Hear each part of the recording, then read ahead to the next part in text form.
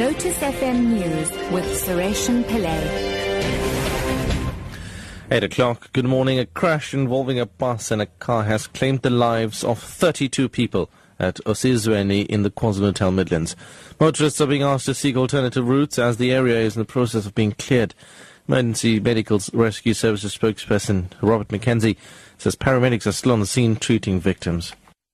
And paramedics from KZN Emergency Medical Services are currently at the scene of a crash near Madideni towards Osizweni in the Amajuba district of KZN. That a bus and a car have crashed.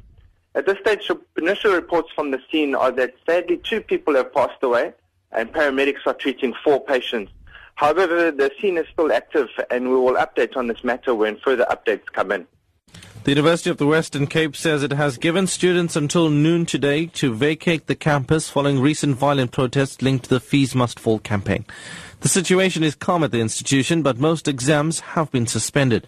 Meanwhile, students at the nearby Cape Peninsula University have refused to leave the campus until management addresses their concerns.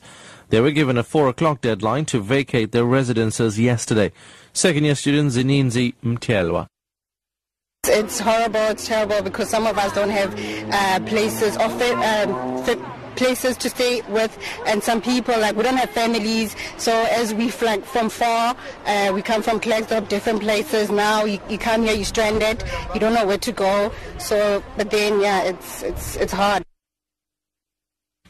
A shroud of secrecy hangs over who may be part of COSATU's leadership for the next 3 years. The Labour Federation is to hold an elective conference in Midrand, north of Johannesburg, next week. The conference takes place against the backdrop of a bitter and divisive battle amongst the national office bearers and affiliates. While some unions, such as the Food and Allied Workers Union, have vowed to change the current leadership, there are some affiliates who are advocating its return to avoid further tensions. COSATU President Stuma Dlamini says he doesn't even know if he is in the running. We can't answer that question as to who has been nominated for the position of the General Secretary, because we will not know. Even if you ask the IEC and the other positions, we don't know. We don't know. There are 6 positions, and how many people have been nominated and how many people are contesting or will be contesting on those positions, we won't know. We do not know. We will all hear next week at the Congress. The South African National Defence Force says it has dismissed 47 peacekeepers serving in the United Nations mission in the Democratic Republic of Congo for violating curfew. National Defence Force spokesperson Brigadier General Xolani Mabanga says the soldiers were fired for breaking a curfew in the eastern Congo where they were based in September. Mabanga says the soldiers' actions compromised the security of other South African troops deployed in the area. They could have been kidnapped or killed, thus creating a situation of insecurity for our personnel. And finally, France has confirmed that it is working on a UN draft resolution that would rally the international community against a common enemy in Daesh, otherwise known as ISIS. Ambassador Francois Delattre was speaking to journalists outside the UN Security Council after closed-door consultations which saw Russia reintroduce a competing text first circulated in September on combating ISIS. Sean Bryce Pease reports.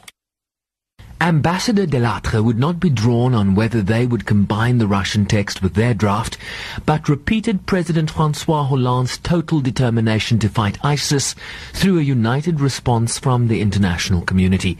Delattre said they would study the Russian proposal, but no more. He said it was the political responsibility of France to have their text adopted, one that would be short, strong and focused against the group that so brazenly attacked Paris on Friday, killing more than 130 people. He said their effort would not be about long negotiations and diplomatic niceties, but to have a simple, clear political message that would rally the international community to act together.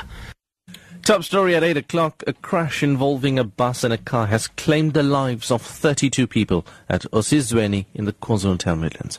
I'm Sureshan Pillay, back at 9.